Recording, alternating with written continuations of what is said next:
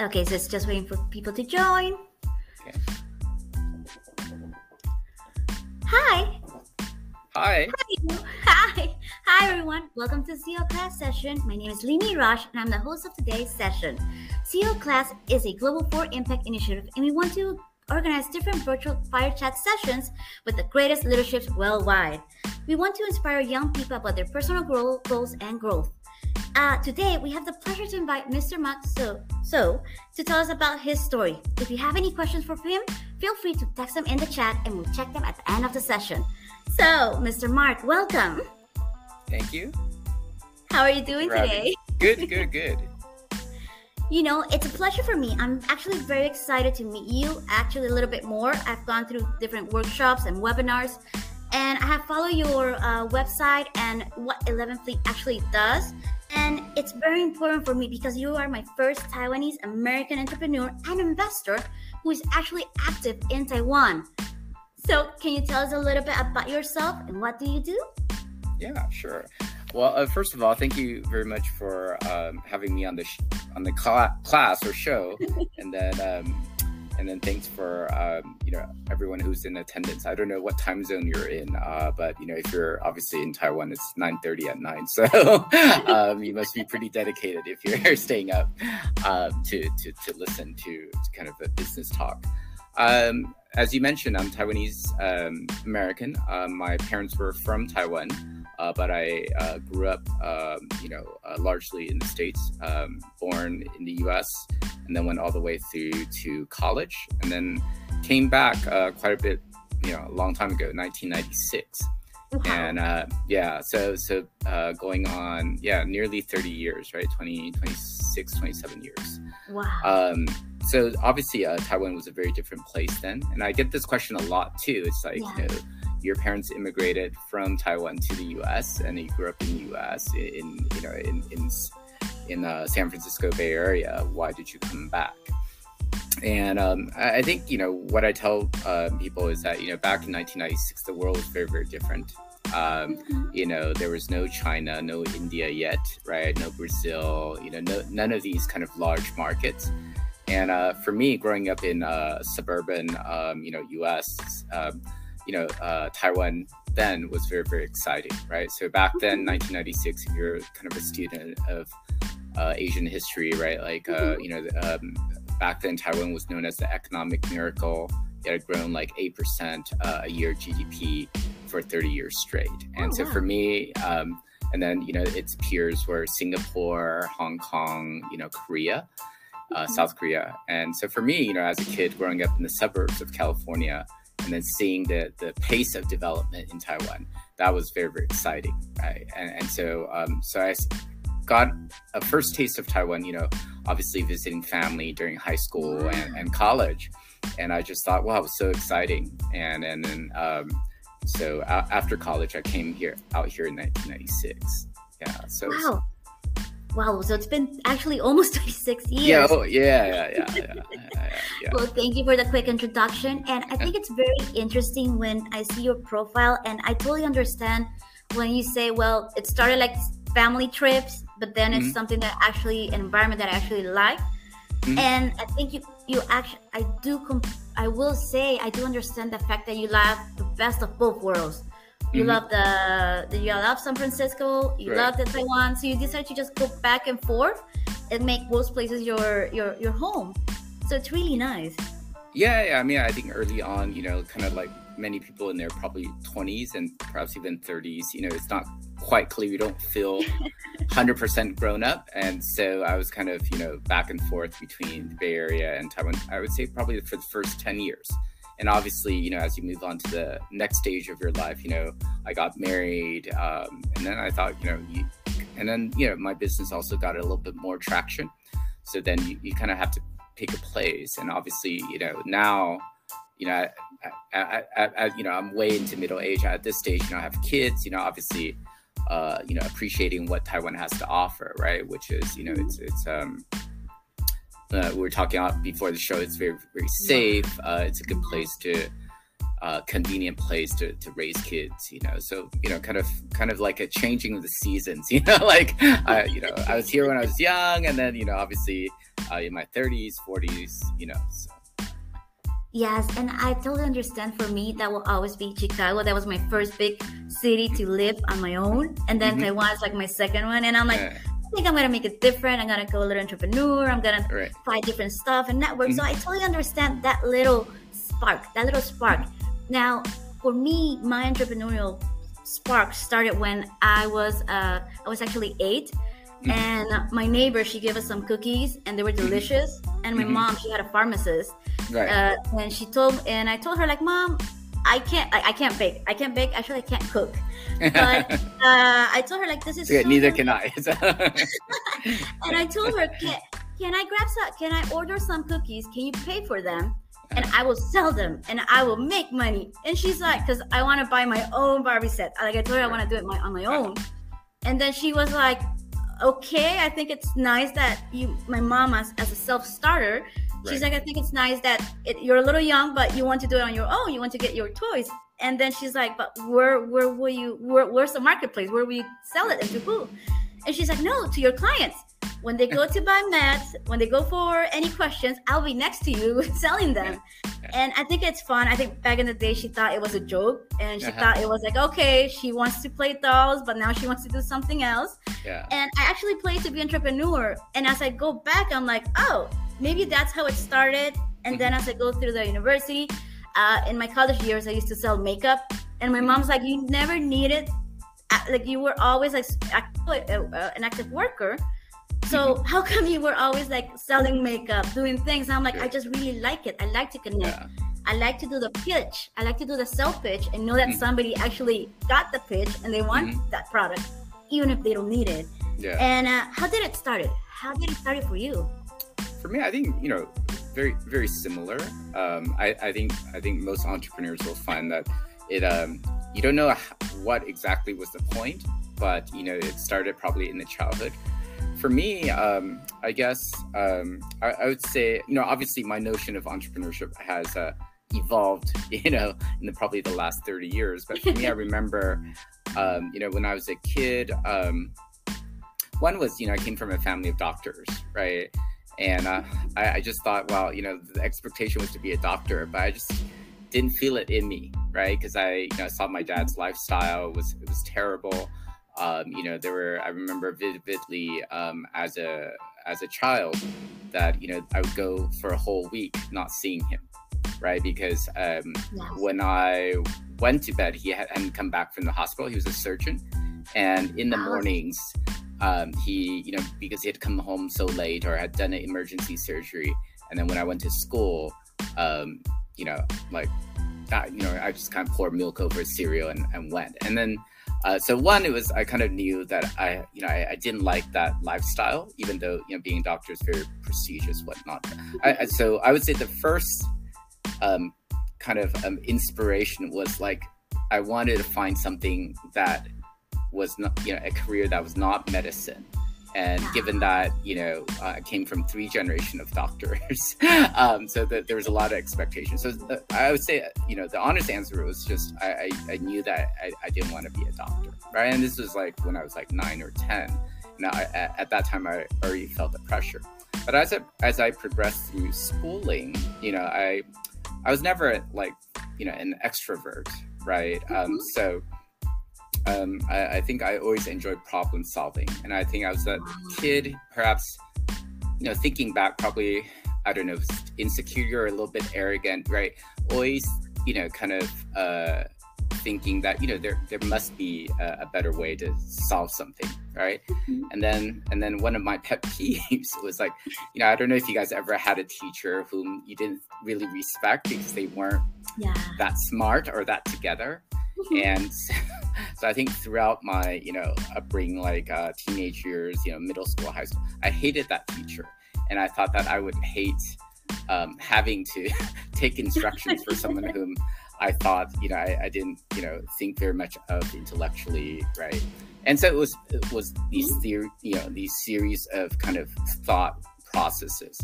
And then I think what really triggered it for me was, as I was alluding to early on in the conversation, it was, you know, in a world where it was U.S. suburbia and, you know, the fast growth of Taiwan.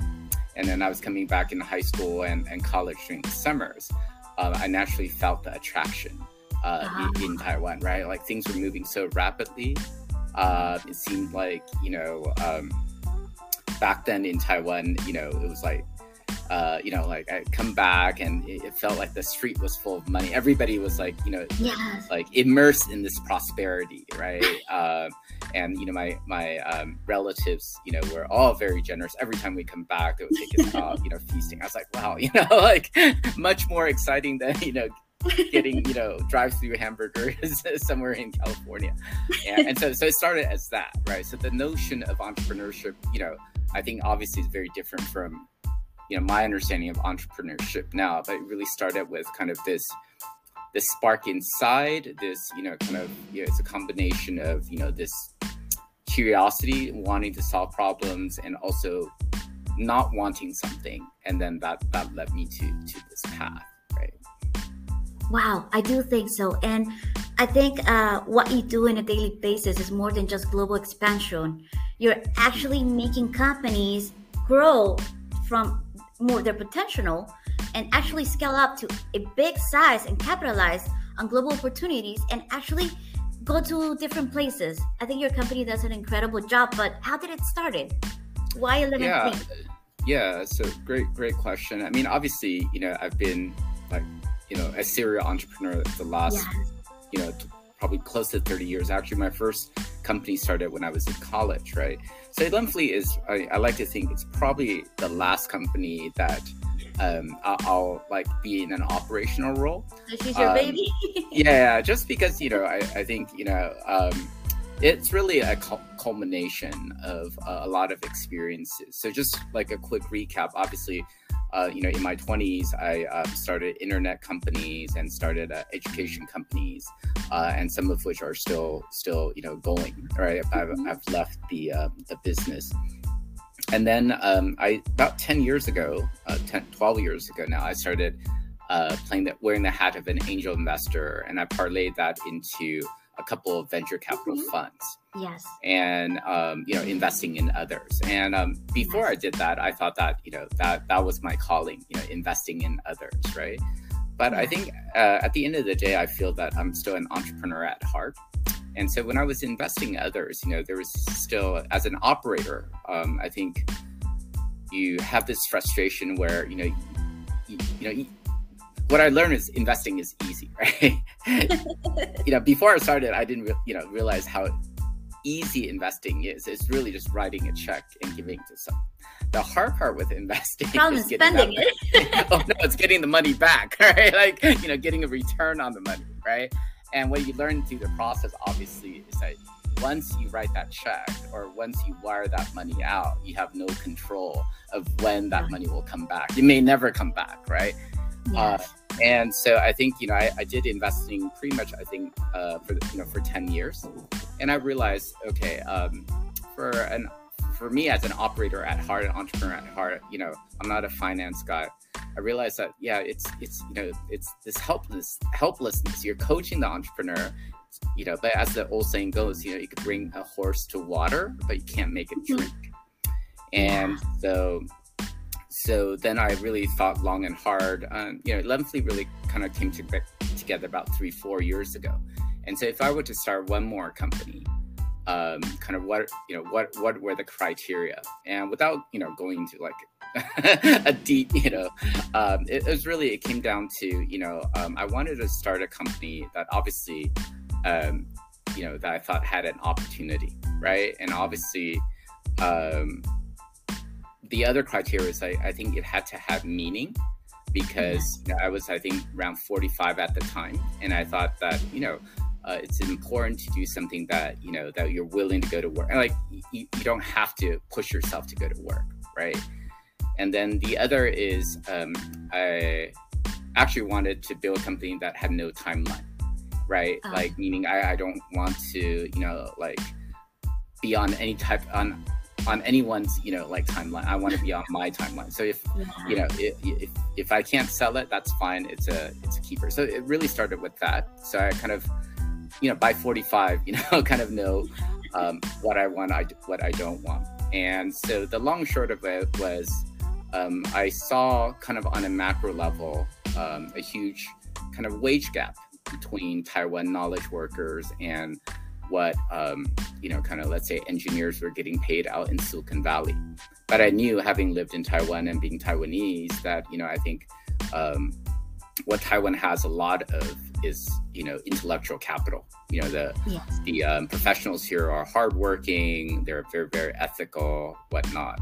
And I thought that, at that time, my thinking was I wanted to bridge this wage gap between Taiwan and specifically the US. And the thinking, the original incarnation, the original thesis of 11th Fleet was trying to convince American kind of tech or software companies to kind of build like an R&D lab in Taiwan. And we would be the person to help bridge that. So that was the thinking. So that was, kind of the thesis. And I thought that, Taiwan, from a market's perspective, if you treat it as a market, it's not that big, right? It's 23 million people. They're bigger markets. However, if you flip it around, if you see Taiwan as a supply of intellectual capital, then it's not small, right? Because like if you have 23 million educated workers potentially, right? That's the state of New York in the US. And no one would say, I wouldn't want to build like an R&D lab in New York, right? So from that perspective, then I thought, well, then, it's great to be in Taiwan. And lastly, having, obviously heritage-wise, I'm Taiwanese, and I also lived here, nearly 30 years. I felt that, okay, it's something, Taiwan is a product, that is of high quality, and that I have 100% or 110% confidence in selling to the world. So I think, you've been in sales. The hardest thing is trying to sell something that you don't believe in or that product's not very good. But in this case, I don't need to come up with a product. The product really is in, just Taiwan, right? So that's really, that's how 11th Fleet really started, which is, I really thought long and hard about what I wanted to do, and I wanted to find something that would fit kind of my kind of personal criteria given my life stage.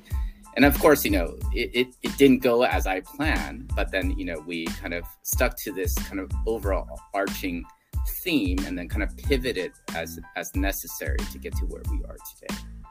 And in this case, as a key partner, as a key strategic partner, in the person that persuades and influence potential investors, what are actually the service that 11th Fleet provide?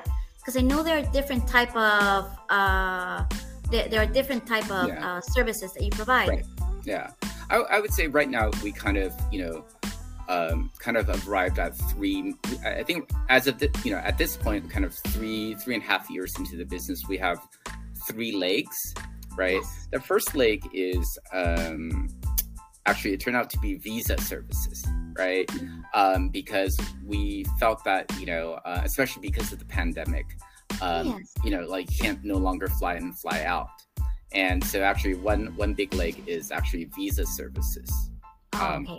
Right, and then it now looking back, it makes a lot of sense, right? Because if you're not Taiwanese, you have to resolve your residency issue first before you start a company, right? So visa services, we take on a lot of visa services. The second is recruitment, right? So that's consistent with kind of the original idea, but it wasn't a very easy sell, because what we learned was early on, actually I had my partner, co-founder, Eunice, fly around, the world, going to like tech events. And what we learned was that if it's someone who has no Asia experience, or if they've not been to Taiwan, they really, cannot get what we're talking about, right? They, to be honest, someone on the other side of the world cannot distinguish Taiwan from the Philippines or from Thailand or from Vietnam, right? So then we'd narrow down our focus. We targeted what I would call hyphenated Taiwanese. So Taiwanese Americans, Taiwanese Canadians, Taiwanese Australians, right?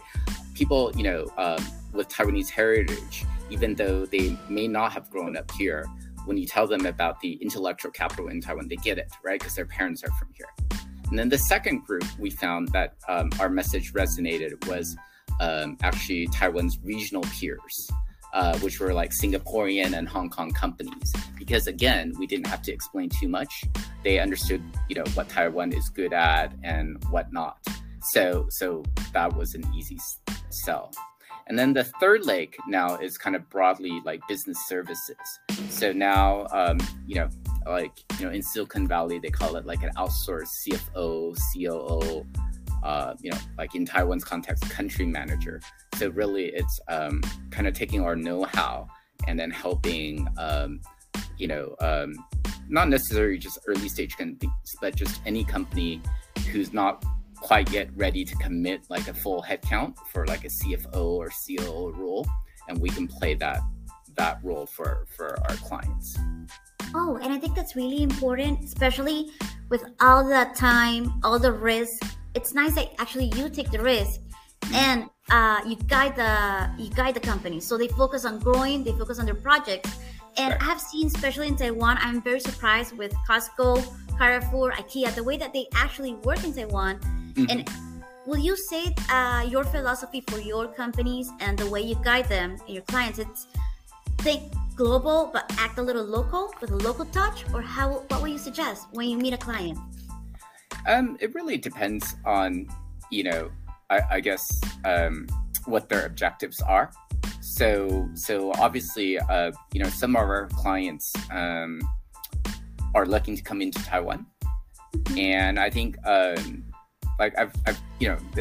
by no means this is a scientific study, but I think just kind of in general, some observations, right? I feel European companies, European entrepreneurs tend to look at Taiwan more as a market, because they won't automatically say that Taiwan is a small market, right? Because like if you think about the Netherlands or like the Scandinavian countries, population-wise, they're still smaller than Taiwan. So it seems like European companies will look at Taiwan as a market. So that conversation with European entrepreneurs or companies is a little bit different. Let's say American companies. I think American companies, at least the companies I've encountered, don't really look at Taiwan as a market, but rather they see it as a source of like engineering talent or just staffing, right? So the conversation would be very, very different depending on what your objectives are in Taiwan. But you're right. There's a high level, obviously, thinking, but you do need to adapt and localize, right? In terms of how you manage, how you think about things and whatnot. Right? And I think it's really important because as being Latin American and seeing how being bilingual has opened doors and how Latin America is potentially growing to compete with Philippines with the outsourcing world, I think it's important to know that Taiwan, from that population, 1%, it's actually international. So there's actually more potential because they're actually local Taiwanese, but it's a very diverse culture with more talent, more growth. So it's actually, I think it's a golden opportunity, and it actually opened doors to another topic. How do we manage culture, corporate culture? How do you manage culture for you in 11 Fleet? Like, will you call it to be a diverse culture? I mean, for me, I don't know. In Taiwan, it's difficult to be diverse because it's such a homogenous population. But I think for our company, at least, I think we're a little bit more diverse than your average Taiwanese company, right? But I think the most important thing for us really is just, I think philosophically, we're obviously because of my background, philosophically, we're very different from the average Taiwanese company. I think we, obviously, have a lot of trust, right? I think trust is an important value, at least in our organization, right? Because again, kind of alluding to my earlier story about how I kind of stumble upon entrepreneurship, not wanting to be like, taught or managed by someone whom I didn't respect or whom, I didn't look up to. I think at least that's always been kind of my motivation for being an entrepreneur. So likewise, I think, I try to be, like a very transparent leader. I'm not going to ask my colleagues to do things that I wouldn't, personally do myself, right? And then also, I think I try to treat just a very simple philosophy. Maybe it's a Christian value that I was like brought up in Sunday school.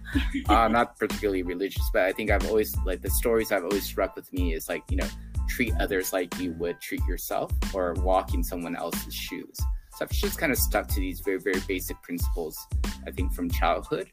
And I think in many ways, because they're so simple, it's very, very scalable, right? Because you're just adhering to simple principles as opposed to writing down rules, like you must, put your head down at 1 p.m. and take a nap, right? Which is like a common practice in Taiwanese companies or something like that. No, and I totally understand, because especially when you start living in Taiwan. I've been in Taiwan for 5 months, and I do see small cultural difference that they actually they're deal breakers. Especially, I think a little bit more extrovert. I'm more wild. I will do what I want, and then I'll ask for forgiveness. Right. Or I will actually be like, I want this, and I won't let you until I get it. Right. And then we do see something totally different from the cultural perspective. It all goes by. And it's all about adapting. It's about diversity. And in this case, do you have any mentors that are guiding you through the journey, even if it's been a very successful 30-year journey? Well, I tell people that you guys like are very lucky in this age, because with one tap, you can access information pretty easily online, right? When I first started, I was still living in the analog world, right? So it was not very easy to connect with people when I first started my entrepreneur journey. I would say that I don't have a go-to mentor, but I think I have a lot of good friends or people that I trust, that in times of difficulty or in times of doubt, I could always turn to them. Foremost, obviously, is my wife. So she's been, they know better. Right. But I think I would say I read a lot, or I'd encourage like aspiring entrepreneurs to read a lot, right? I tell people, like, some people like to golf. I actually like to read annual reports or shareholder letters, because I think you can learn so much from these shareholder letters, like, business luminaries like Warren Buffett, write. And if you could, I have not gone through all his shareholder letters, but I've read quite a number of them, right? And then it's on Berkshire's website, and you could go back, and it's entirely free, right? And you're reading about the thought process for one of the probably the greatest investor of his generation, right?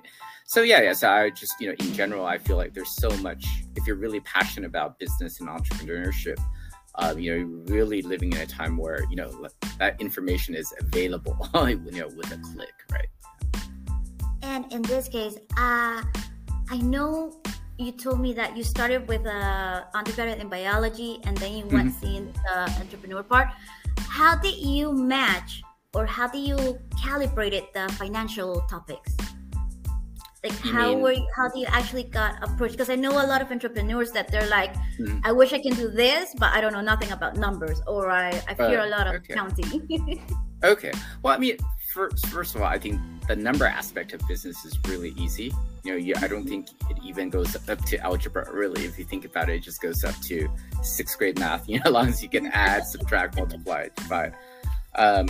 I think for me, the number, I think I was very fortunate. I did take, although, I was a biology major and econ minor, I took a class at Stanford that was in valuation, in finance. And normally, professors, teach that. But actually, it was taught by a PhD candidate at the time. I think he later went on to Michigan, University of Michigan's faculty. And he was, because he was hungry, he gave everything in his class. He taught it like no other kind of more established professors.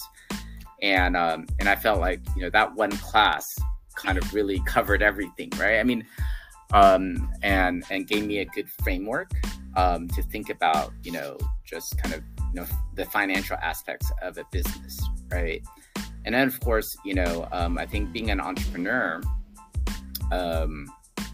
you're largely self-taught. At least I was self-taught, in accounting. And then when I remember as an undergrad, I think I did take a course in industrial engineering that was, maybe covered accounting a little bit. And it, I didn't get it at the time.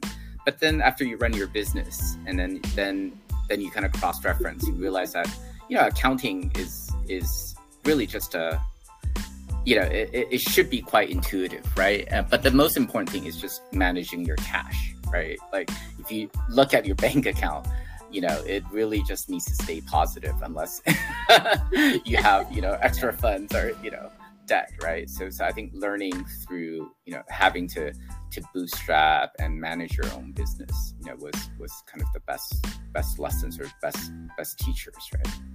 It's very interesting because in my case, I will say my knowledge, I like to say it's actually from the streets. Mm-hmm. I'm more like a street smart. Like I will catch things quick. Mm-hmm. But when I graduated from high school, it was very hard for me to say I want to be this in the future. I actually didn't know. Mm-hmm. And I remember I enrolled in psychology club. Mm-hmm. Then I enrolled to industrial engineer. Mm-hmm. And then when I traveled abroad, I tried industrial design and a little bit of fashion design. Mm-hmm. Yeah. And as 2008 became a little bit of an issue with the financial crisis, I come back to Honduras, and then I'm like, my mom's like, hey, my parents are like, we need to decide this. Like, are you going to law school or are you going to business school? Because those are the only two you need to knock out. Right. So I actually went to marketing. I studied marketing, and I realized like the problem was not the topics. The problem was actually that what I wanted to do in the future was actually to control all of the areas of the product. Mm-hmm. And then know how to sell it, and then know how to enter to new markets and create that need and satisfy that need. And it was actually really nice. It was nice that how life actually at the end will connect the dots for you.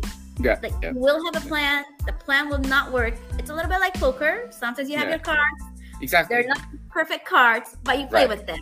And eventually you get connected. And in my case, I lose. I'm not a good poker player, but you get to the roll. You actually eventually win.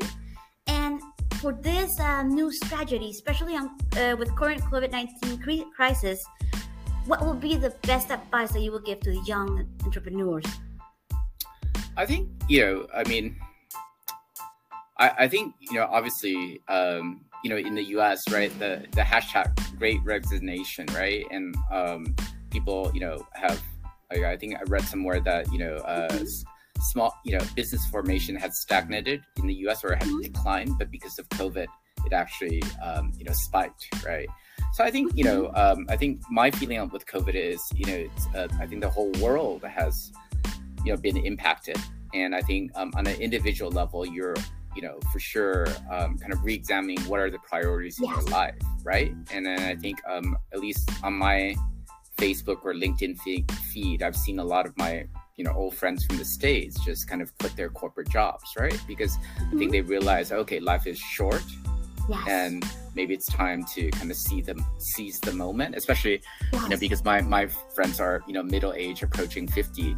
I think, I mean, they've realized, they've realized that, if you stay in, I think the pandemic has forced a lot of, I think most people have kind of used this opportunity to examine, their lives to figure out what is important, what is not, So I think that it's, that transition will create a lot of opportunities, right?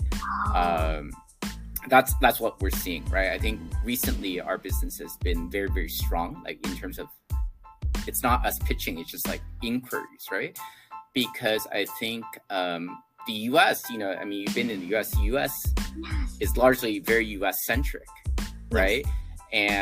But I think this kind of remote work from home has awakened a lot of US companies and entrepreneurs to say, hey, I don't need to hire. I mean, remote work, or used to be like company in Silicon Valley, and then you have a worker in Colorado, right? I think what the pandemic has kind of inspired people to think, hey, why am I just limiting myself to the worker in Colorado? Wouldn't it be cheaper to have a worker in Taiwan or in Bali, right? And so I think like I said, when we first started this in 2019, sending one of my colleagues flying around knocking on doors in North America, people weren't that interested in Taiwan.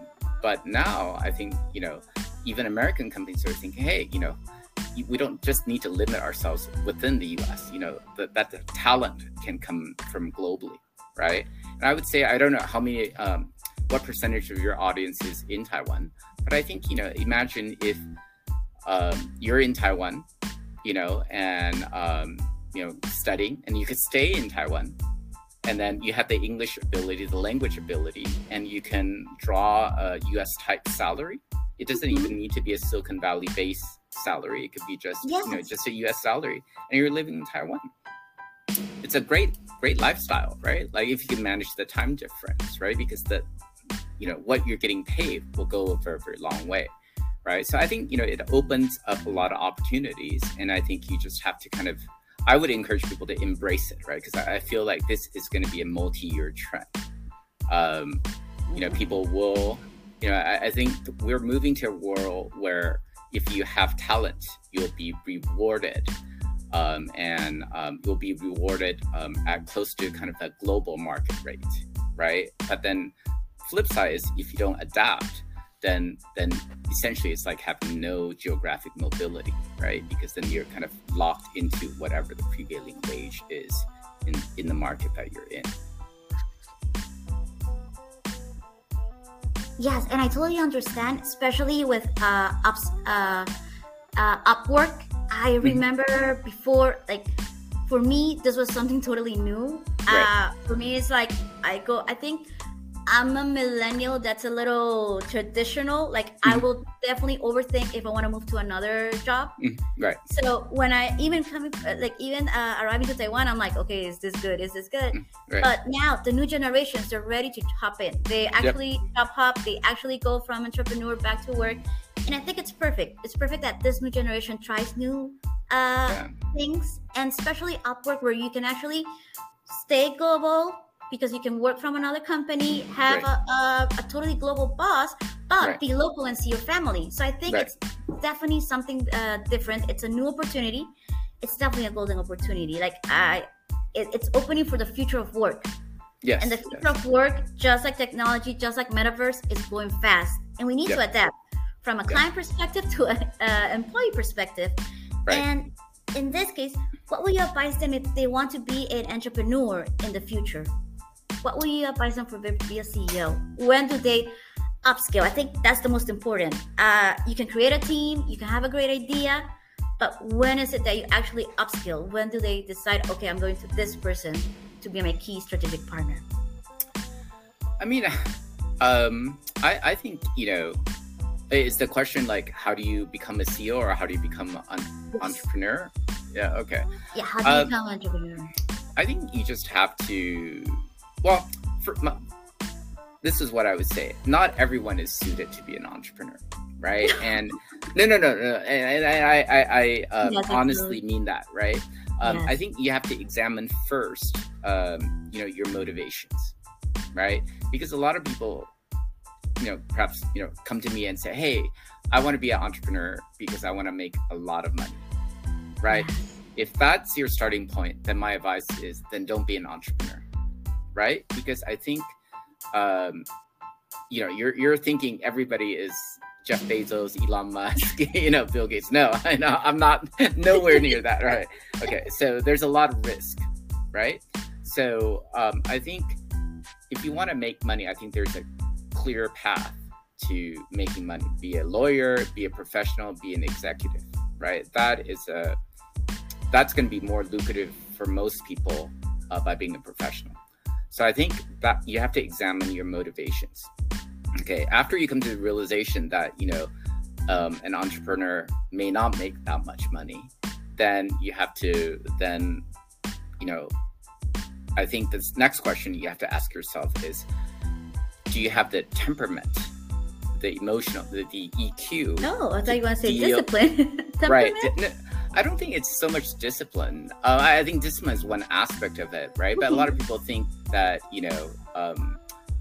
they think, oh, I'm very smart, so therefore I'm going to be successful as an entrepreneur. Perhaps I also thought like that, when I was younger in my 20s. But having kind of gone through these, 25, 30 years, I would say that the most important thing is actually soft skills, right? You have to set aside your ego, right? Because business is not something, it's not academic smarts, right? It's not, we can't go in, there's no equation, there's no, concrete answer, right? What I often tell people is that, the market is always right? Like you push out a product, consumers just won't buy. You tweak the marketing, they still won't buy.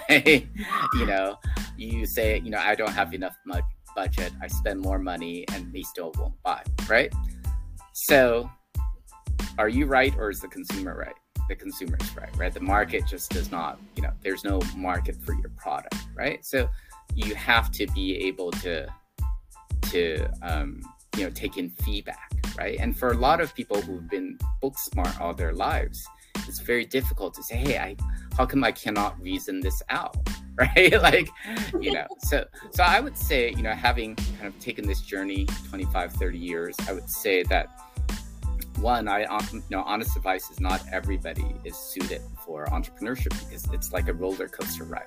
And if you cannot stomach the volatility, then, temperament wise, then it's not suited. Number two is like, if you are into certainty, stability, predictability, again, those are the wrong characteristics for, becoming there's entrepreneur. Yeah, totally. And I think, and there's like it was in LinkedIn, it was just like a post, and it say like, if COVID didn't take out the hustle and the entrepreneur out of you, it's just not there. Like you need to, you need to evaluate yourself and see what's going on.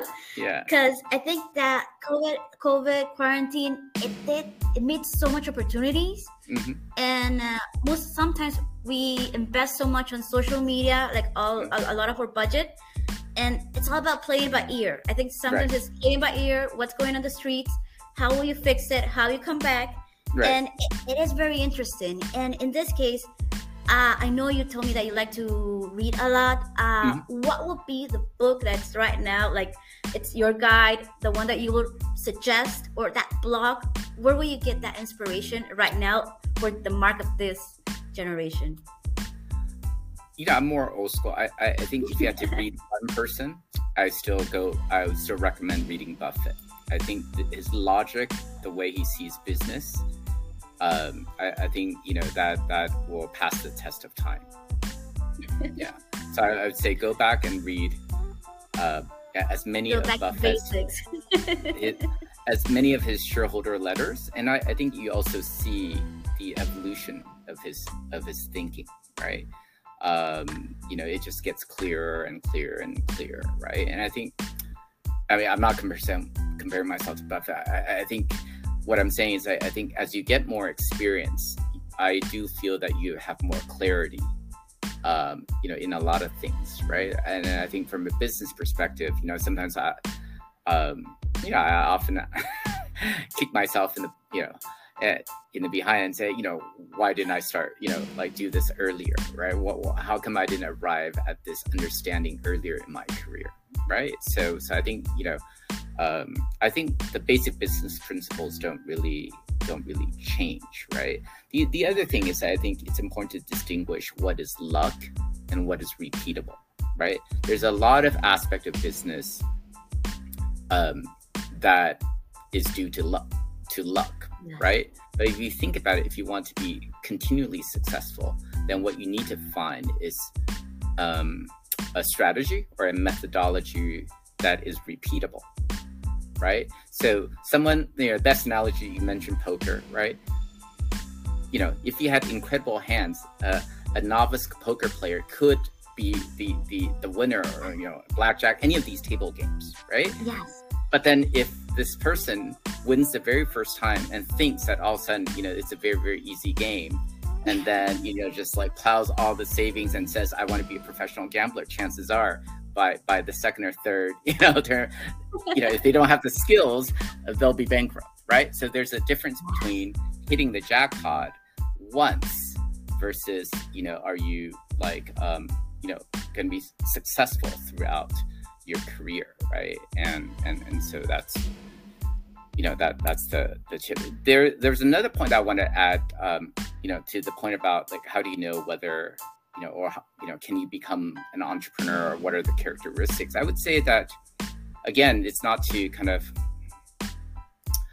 rain on prospective entrepreneurs parade, but I would say that most people probably are more well suited to be an intrapreneur, meaning that you could have entrepreneurial characteristics or you have entrepreneurial drive. But I think it's very difficult to be like the whole package.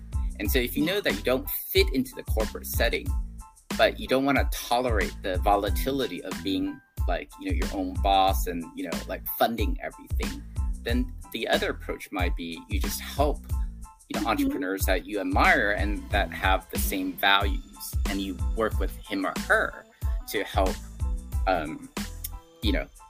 achieve bigger things or greater things. Because I feel like a mature or a successful entrepreneur, actually the key is understanding his or her strengths and weaknesses. And so I think a successful entrepreneur would always find talent, if they see talent, they'll know it's talent, and they would want to work with someone who's kind of their peer, right? Yes, and I think I would totally agree with you, especially because sometimes the key, when we're lost, the key is to go back to basics and start seeing where we can change, where we can improve, and keep remodeling, regenerating, shape-shift into what's going on, right, and become that best version. Not like not sometimes, maybe some people will copy what's outside, but actually be the best version and with improvements. And it's just like a tennis player, like a soccer player. Like once they know your game, once they know how you play, they will copy it, and then you're like, what happened? So it's always about bringing something new to the table. So I think it is very interesting. And from this side, if you can start again, now that you have like a clear view, a journey, will you do anything different? Yeah. I mean, because as you know, like I have two young kids, right? And so I think this is the same advice, like, that I would give my own kids, right? I think if I could go back in time and know what I know now, right? And obviously that's not possible. So that's why I would say I construe it as advice for my kids. If they want to go down the entrepreneur journey, I think I would ask them to dream bigger, right? But it's not that easy, right? Because when I started my entrepreneurial journey, I had a lot of constraints, which was like, my family wasn't very supportive, so I was on my own. So I had to find a business that could also sustain me on a daily basis, meaning that, I needed to pay for rent and, food, right? So obviously in that situation, it's very difficult to think big, because you're like, you have to manage for the short run first before you could get to the long run. I'm hoping that for my kids, or if you're in a position where you can think bigger, then go for it, right? Because if my kids were to go down this entrepreneurial path, I would say, hey, the basics, I got you, think big. If not, if you're just doing it for the money, I'd say go find a job. So that's my honest advice, right? If you're doing it for the money, go find a job, because I think a job is going to be a sure payoff. If you want to go truly build something, then think big, right? Because especially as you mature and get older, you'll realize, I mean, when you're young, I've been there when I was a starving college kid or new grad, but as you get older, you clear, without a doubt, the constraint is time, right? Because we only have a finite time, on Earth, right? And also as you mature, through your life stages, you want to do other things. It's not going to be all just work, right? So. Yeah, no, and it's really nice. Like at the end, before we go to the questions and answers, I want to do the hardest question ever. So thank you for being on the fire chat. But from your entrepreneur circle, who will you recommend to be our next guest? Who is that entrepreneur that you say you gotta know about him? He's doing this incredible thing. It's hot. Libby, you need to take him. Yeah, without question, it would be Alex Liu, CEO of MaiCoin. I was fortunate to be an early investor in MaiCoin, and for those of you who perhaps have not heard of MaiCoin is the biggest crypto exchange. But Alex is just this entrepreneur that I respect tremendously. I think in the 12-15 years I've been investing, I feel, at least personally, he's the most put together, the best entrepreneur I've met, right? So I highly encourage you guys to try to seek him out to maybe speak on the program. That's perfect. And in the meantime, we're prepping for questions and answers. Tell me, are you hiring? Am I hiring? Yes, I'm always looking for talent. Yeah. I'm open to meet talented individuals. So even if I don't have an immediate opening, I like to find ways to work with talented individuals. Yeah. That's perfect. And now we have a question by Robert. And Robert says, for Pinehurst Advisors current portfolio, how are you planning the exit for the companies? Is an IPO feasible in Taiwan? How do you deal with Taiwan's small capital market? Yeah, great question. I mean, I think for most of our companies, we have two companies that I think potentially could exit. Obviously, I mentioned one, MaiCoin. That is, probably our big hit, and the other is probably not too well known to the general audience, but it's called Kakafly. It's a company that really it's a reseller of kind of Facebook ads, now Line ads, whatnot. There's been talks that you might look at a Taiwan IPO. So I think it was Robert. I mean, I think his question's on the spot. Taiwan's. I wouldn't say that Taiwan's capital market is small, because if you look at from a market cap perspective, it is actually probably excluding China and Japan, second only to Hong Kong in Asia. However, I think it's heavily weighted to semiconductors and tech. So if you're not in that space, then it's very difficult to get a good valuation or to get institutional investor attention, right? So I think from a market cap perspective, it is actually not small, but it is just very like one dimensional, right? And so it's not a great market if you're not doing what Taiwan is good at, which is semis, material manufacturing components, whatnot. And now from San, Mr. Mark, great personal story. I'm 34 and living a 6-figure paycheck. In a few months' time, and starting my own product design startup with a partner back in Malaysia. With 10K bootstrap, if you didn't know what to venture into, what will you do? I think I would still, I think you need to start with a thesis. Like I said, obviously you're doing very well, if you're pulling a 100K paycheck. And so if the thinking is like to replace that paycheck like overnight, to be honest, I think the odds are, long, right? It's like I said, it's not easy. So I think then it's very important to figure out then why is it that you are leaving, let's say, corporate or something very, very stable, and what you feel is your calling, right? Because what I've learned is, I've taken over kind of smaller businesses, inherited them from founders I've backed. And I realized that if you're not even interested in the business, right, it's very hard to drive it forward. So I think like I said, entrepreneurship, it's really, as cliche as it might sound, it's really not about the money, because I think there are better ways to make money. So I think I would say first step is really to look within you and to figure out, okay, what's this motivation, right? To leave corporate and to want to venture out.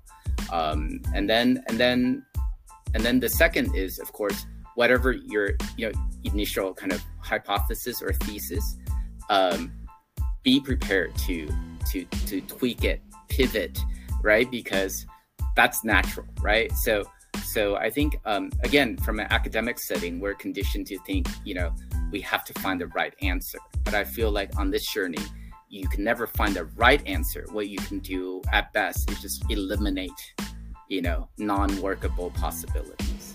Yeah. So I think you have to be prepared for that. Yeah. And in this case, San has a question, and he wants to reference the book Company of One, Why Staying Small is the Next Big Thing for Business. Mm-hmm. But his question is, how do you think about a 3-year hustle of a 6-day work versus slow and steady startup growth? I would, for me, philosophically, I'm more about the slow, steady startup growth.